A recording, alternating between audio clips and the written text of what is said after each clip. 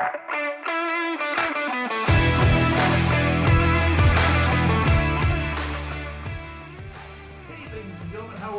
This is Dylan Dilligap with Tickle Me Comedy Podcast. We're so glad that you're with us tonight. This is going to be an incredibly special show.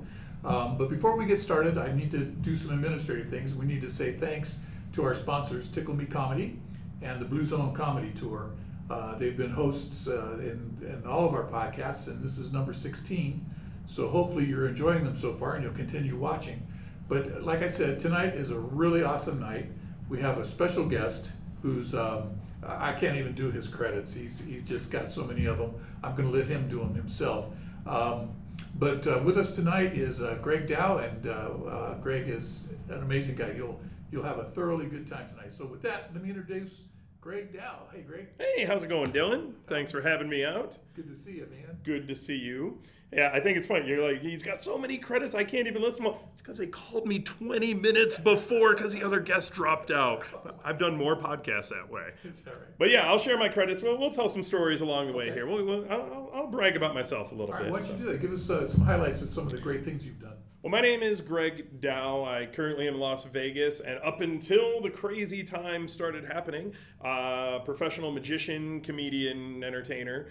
I had a couple shows that, knock on wood, are coming back once the world gets back to normal. I had a couple of the resorts in town, and then I would do close-up magic at events, trade shows, private parties, things like that.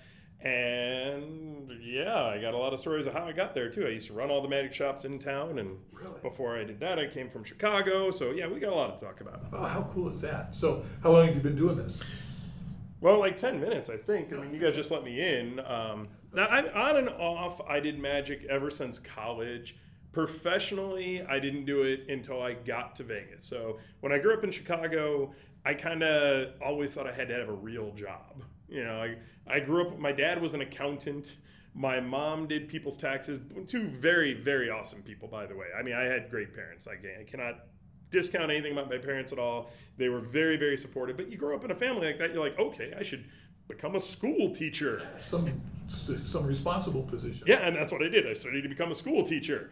Yeah, me around children. That was a great idea. I'm not sure who approved that, but so yeah, I went to college, went to learn how to become a public school teacher, and as I was doing that, I kind of got into magic on the side, and everybody has that story. Oh, how'd you get into magic? And I got a magic set when I was 9 years old, and it opened up my mind. And I got a magic set when I was 9 years old. It was the most confusing thing I ever saw. I think I tried to do 2 tricks, put it aside, and played Nintendo. I mean, yeah, it didn't work. So it wasn't until I got to junior college, and I found a magic trick that I liked at a store. It was like $3. I'm like, I'm going to buy this. And then I showed it to a girl I liked, and she freaked out. And I went, I don't have the patience to learn how to play guitar. I can grow the hair for it, but I don't have the patience. What else can I do? And so I learned card tricks.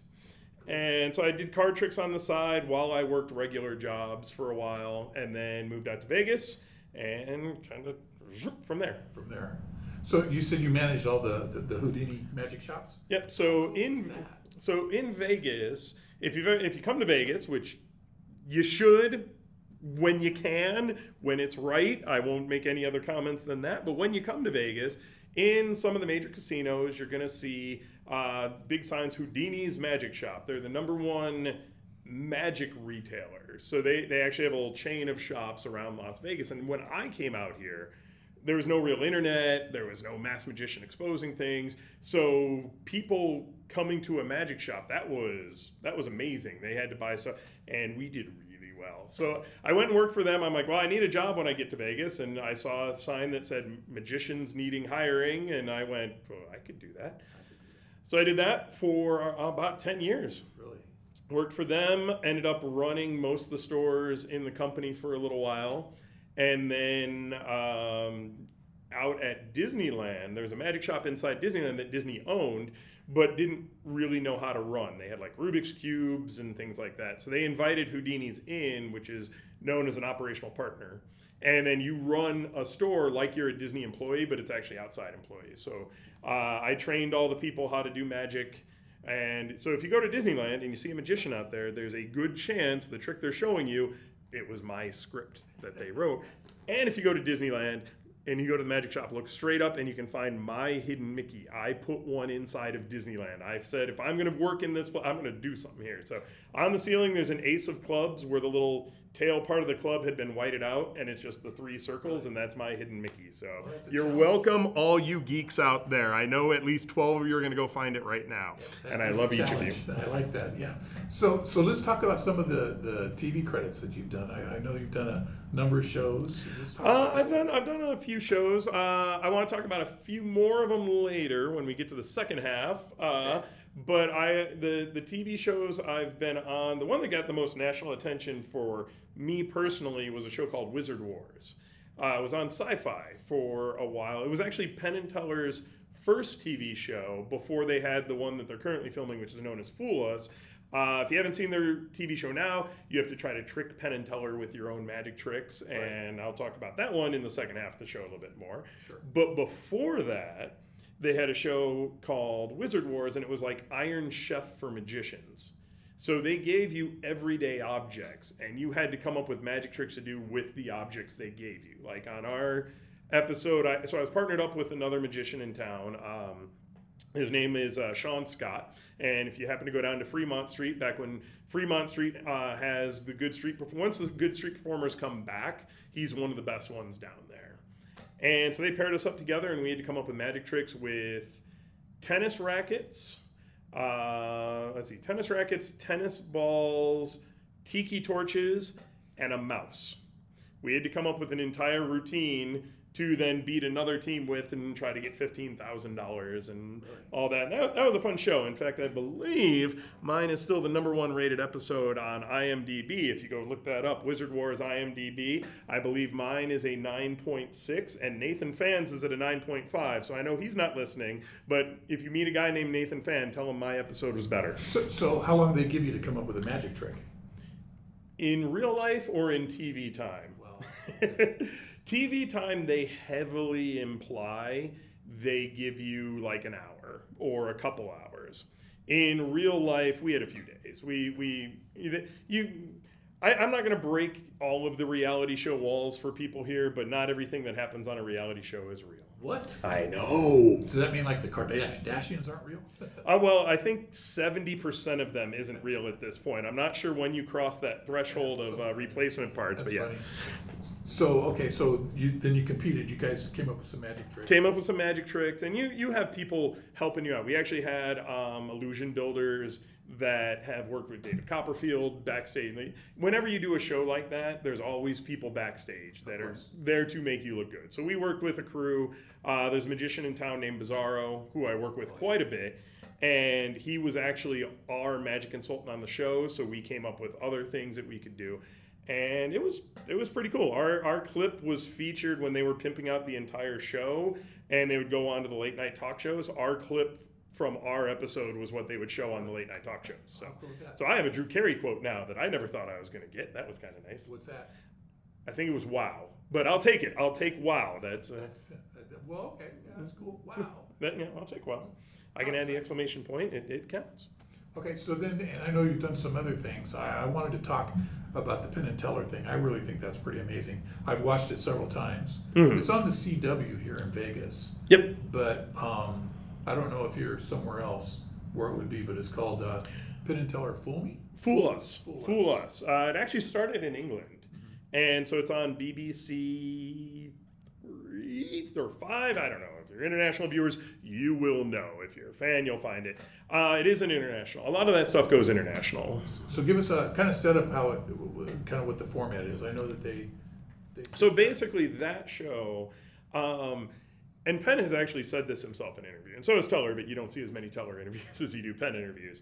They wanted to put good magic on TV, but there wasn't really a demand for a variety show. And that's what they really want to do, is showcase magicians they liked. So they put the competition angle in to trick the network into thinking that it was a competition show as opposed to just, hey, let's get our friends on TV kind of show. So the trick is you are trying to fool Penn and Teller with your own magic trick, something you perform, something you came up with. And if you fool them, you get a trophy. If you don't fool them, they usually still say very nice things about you. And they give you like $1,500 in a hotel room, and you get some really good TV out of it. Okay, so then so the times I've watched it, they sit there on a couch, and they don't really say anything until you're done. Right. And then they spend a few minutes talking amongst themselves, and then they come and give you a critique. And the couple times that I've watched the show, it's the people that they like, they really like, and the people they don't like, they still, like you said, they say nice things, and they give them some suggestions. It's pretty cool. So.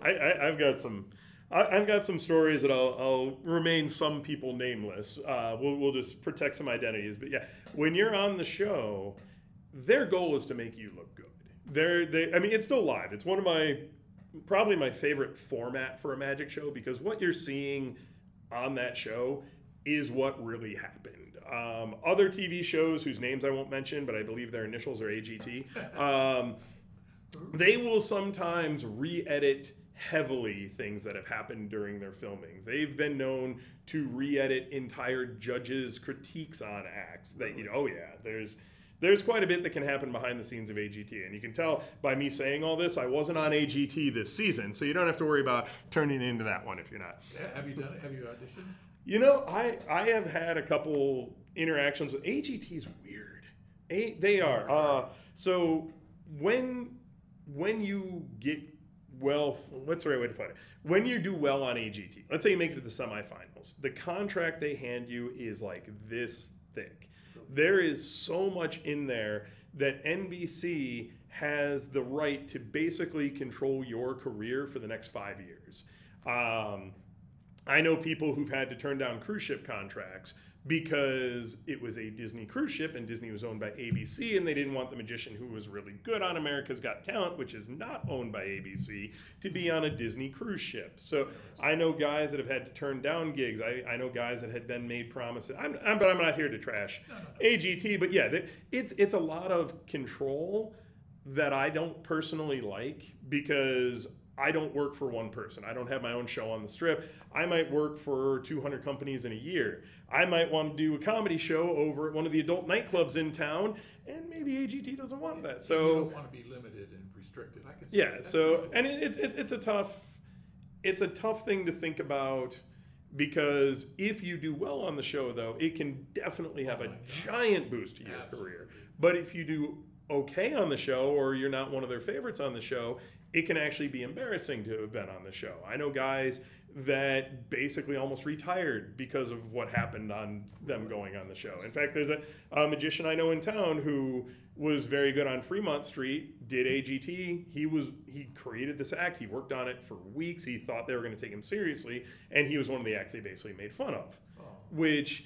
he's gone on and he's actually doing something very cool in Vegas, and he was getting ready to retire out of magic anyway, but he thought maybe this could be his last kind of, and it, Funny story, first year I started doing comedy, somebody who will remain nameless decided that I should audition for America's Got Talent. So I did. It was it's an all-day event. Oh, it can be. And I thought I had it made because they did a pre-video of me. They wanted to videotape me coming into the room, going, wow, this is amazing, thinking that I might go farther than I went. So I went through the audition. They give you 90 seconds, and you're doing your whole routine in front of one producer. And all you hear at the end is, after your 90 seconds, is, we'll call you. And I'm still waiting. I can top that one. I've auditioned twice, and I'll put the audition here because the first time was right when I moved to Vegas. So I was told by the agency that sent me that I had a VIP audition call. Now, I will be bluntly honest. I was not ready to be on the show at that point either. I kind of sucked. I don't think I'm hopefully minorly better now, but I kind of sucked. But you know what? You want to go out. And it was more, I was good at magic, but I hadn't really gotten into the comedy yet. Right. So the character wasn't quite there.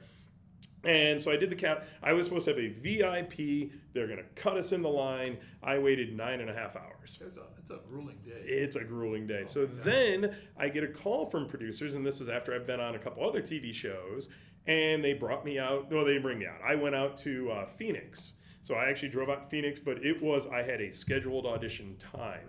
They got in, did my schedule, talked to the producers, had talks and everything. They filmed me for an hour and a half of interviews, background, all that stuff, and we'll call you. Still waiting? Still waiting. Yeah. So, Oh, but not alone. this is what's great. They used my backstage stuff on that season. Did they really? Yeah, they did. So they did it to show the kind of characters that can be on the show, and then didn't actually use. So, But they didn't demean you or talk bad about you or... they used me for, I think, 15 seconds at a time. It was all little clips, and one of them I was talking to an insanely crazy woman. It was great. So I think they used it for the comedy from that. So technically I have an AGT credit, but it's not one I brag about. Well, I'm a few years into the comedy thing now, and as you, I think I might have improved a little bit. I think I'm going to go try it again. I've kind of refined. I think I have a good amount of stuff that may be a little bit better this time. We'll see. But I think it's a great launching pad. There have been some amazing things. Tom Cotter, the comedian, that lost to the Dog Act. Mm-hmm. Yeah, I was sitting having drinks with him one night, and he's just an unassuming guy, and he's a great guy. So his career got launched. A lot of people's career. Tape Mouth, for example. Tape Face. He's Puff the Magic Dragon guy. Piff the Magic Dragon. Yeah, I'm on it tonight with the right names. There you go. That's what I'm here for. I've actually hung out with both of them, and one of them I would hang out with again. And his little dog. So I think it's a great launching pad. I didn't realize there was all this stuff happening in the background, but still, I mean, it's entertaining. It's a TV show. Like, you know what? One of my things, and we'll get into this a little bit later too, is one of my favorite things growing up was professional wrestling, and it still is to this day. And everybody's like, "Oh, wrestling's fake. Wrestling's that." That's everything in TV. Like everything you see on America's Got Talent, they're producing a show. They will pretend they pulled a homeless kid out of a dumpster that has the voice of an angel, and then it turns out that kid's been taking vocal lessons for 20 years and is now a 20-year-old kid somehow. Wait a minute, I would stop you there for a second. Wrestling. So when I was 10 years old, I used to go to my grandfather's house in California, and it was a Friday night, and Friday night ritual was watching wrestling. He called it wrestling. Yep, that was the good old days. A guy named Pencil Neck Stevens. Yep. So at 10 years old, I said, Gramps, this is fake. He goes, oh, no, it's not. It's real. This is real wrestling right here. I go, okay, whatever. But yeah, it's a lot of fun. It's entertaining. It was great. Vince McMahon pretty much changed all that. You know, it's funny. The main reason that wrestling is one of the worst kept secrets in the world now is because during the steroid trials, Vince McMahon had to basically attest in front of Congress that because it's not an actual competition sport, it wasn't violating the laws, so they shouldn't be in as much trouble. So Vince basically, to not go to jail, said, oh yeah, by the way, we kind of tell everybody what to do. Oh, yeah. But that being said, there is nothing fake about wrestling. Wrestling is prearranged, but holy cow, I've worked with a lot of these guys who are some of the best athletes I've ever seen in my life. And just you do a gym workout with an actual good professional wrestler and then come back and tell me they're not real athletes. Oh, he kicked my butt. Oh man, you see those guys fly through the air and bounce off other people, and they have to be in great shape to do that. You know what? You got Keeping Up with the Kardashians. You got WWE Raw. It's really the same thing when you get down to it. It's people wearing silly costumes, doing silly things for silly reasons, and we all have that little part of our soul that just needs to have that stupid soap opera or whatever you want to call it. And I call it what's the word I'm looking for? Just mindless entertainment, basically. You don't have to think. You don't have to think. Yeah, exactly. Sit there and watch it. It's entertainment. It's kind of fun, right? Exactly. You can come to my house on Saturday nights and see the fights. Saturday night, frying pans are flying. Yeah, it's no problem. Exactly. Going through a couple tables. Oh yeah. Grandma hits you with a trash can. It's all good. So you had mentioned cruise ships earlier. Have you done cruise ships? Never done cruise ships. That's probably the thing that's hurt me the most during the crazy times, the shutdown Vegas, is most of my work was in Vegas, and I didn't have to try too hard. I had enough networks set up that I was doing three regular shows a week. I had basically had two of my own shows, and then one little I featured in a comedy show. I had 2 days of doing close-up magic at one of the resorts in town, and then I would get gigs from people who were flying in, all the convention work. Which this is a fun story. Yeah, that was my last convention day. On the day before Vegas shut down, I was working at a Chinese bulldozer factory booth. That was a very comfortable trade show. That was just, holy cow. I think I went through so much hand sanitizer that day. I'm the one who caused the shortage, so it was me. Yeah. I'm really sorry. Chinese bulldozer company? Chinese bulldozer company. Here in Vegas? Well, no, they're from China, but they brought it was the big, so Vegas has a big construction trade show every year. If you're down by Circus, you'll see tons of giant cranes, and that's where I actually was because they had a couple of their bulldozers on display, and they sell parts and things that are compatible with certain John Deere ones, and they've got brand new tractors coming out that have things I couldn't tell you about because I'm a magician, not a tractor guy. But anytime I do a trade show, I always learn what that company does, and I am the smartest guy to talk to for 5 minutes because after that 5 minutes, I can't tell you another word. That's when I've grabbed a salesman and brought it over after I've hooked them with the magic tricks. But yeah, so I never had to, for the past, I don't know, recent memory for me, I haven't had to try hard to get work. I'd get in this through an agent, and then this would come in, and then my regular shows would keep me afloat. And now Vegas is not having any of that, so that's probably the part. So I never looked into cruise ships. I would do some traveling for certain clients that were really good. I'd go to LA quite a bit. I did something in New York. I did something in DC. But I never had to go out and do it because I could come home every night. And my cruise ship friends, they're gone for 2 weeks at a time. If they've got a great contract, they'll fly from one ship to another, and they could be gone 3 months at a time. And that's a great lifestyle too, but I can come home. I don't have to have anybody watch my cats. I can do whatever. So it was almost like having the benefits of that 9-to-5 job, but performing full time, where I didn't have to live on the cruise ship. So once that industry comes back, though, any cruise ship bookers out there that are looking for acts, I've got time on my hands. Yeah, as the audience knows, that's on my bucket list, is to do a cruise ship. Yeah. I just last year I did my 60th cruise. Oh, okay. And so it's like every time I get on a cruise ship, I always try to figure out a way to get to the cruise director and go, "You guys doing comedy?" And so, so you're talking about living on the cruise ship. I have a friend, and I'm sitting here. I haven't seen him. In fact, he passed away a few years ago, and I can't remember his last name. But he used to be a professional magician. In fact, he was one of the founding people of the Magic Castle. Okay. And so he would tell me stories of being on a cruise ship, and he had a duck that was in his act. And so the duck would live in the bathtub on the cruise ship, and he had an assistant. Her name was Flame, and he did a lot of magic with fire and flame. Okay. But, I can't remember his last name, but he was very good. And so one of the highlights is that one night he invited us to meet him at the Magic Castle. Okay. And we had VIP seating, and it was just an incredibly awesome experience. Oh, the castle's Have you been great. there? I have got to perform there. Really? Yeah. Oh, that's it. It was 3 years ago now. I did two Halloween seasons in a row. So when the castle does Halloween, they decorate up the castle. They do different acts. They really try to bring in a special feeling for the Halloween season. And Bizarro, who I mentioned, who another magician in Vegas, worked on a ton of TV shows. Somebody I've done a lot of shows with. Really talented guy. Him and I got to do a 60-minute show in the Peller Theater, which is their basement theater. It's the one that you can get away with a little bit more. And considering most of the other shows in the castle are 15 minutes here, 12 minutes here, I think the full stage show is 45 minutes. Like, we actually had the longest show. Really? Of the Halloween, yeah, so that was great. And because it was Halloween season, usually when you do the castle, you work for a week. They bring you in on Sunday, and you go until Saturday, and they bring the next act in, so on and so forth.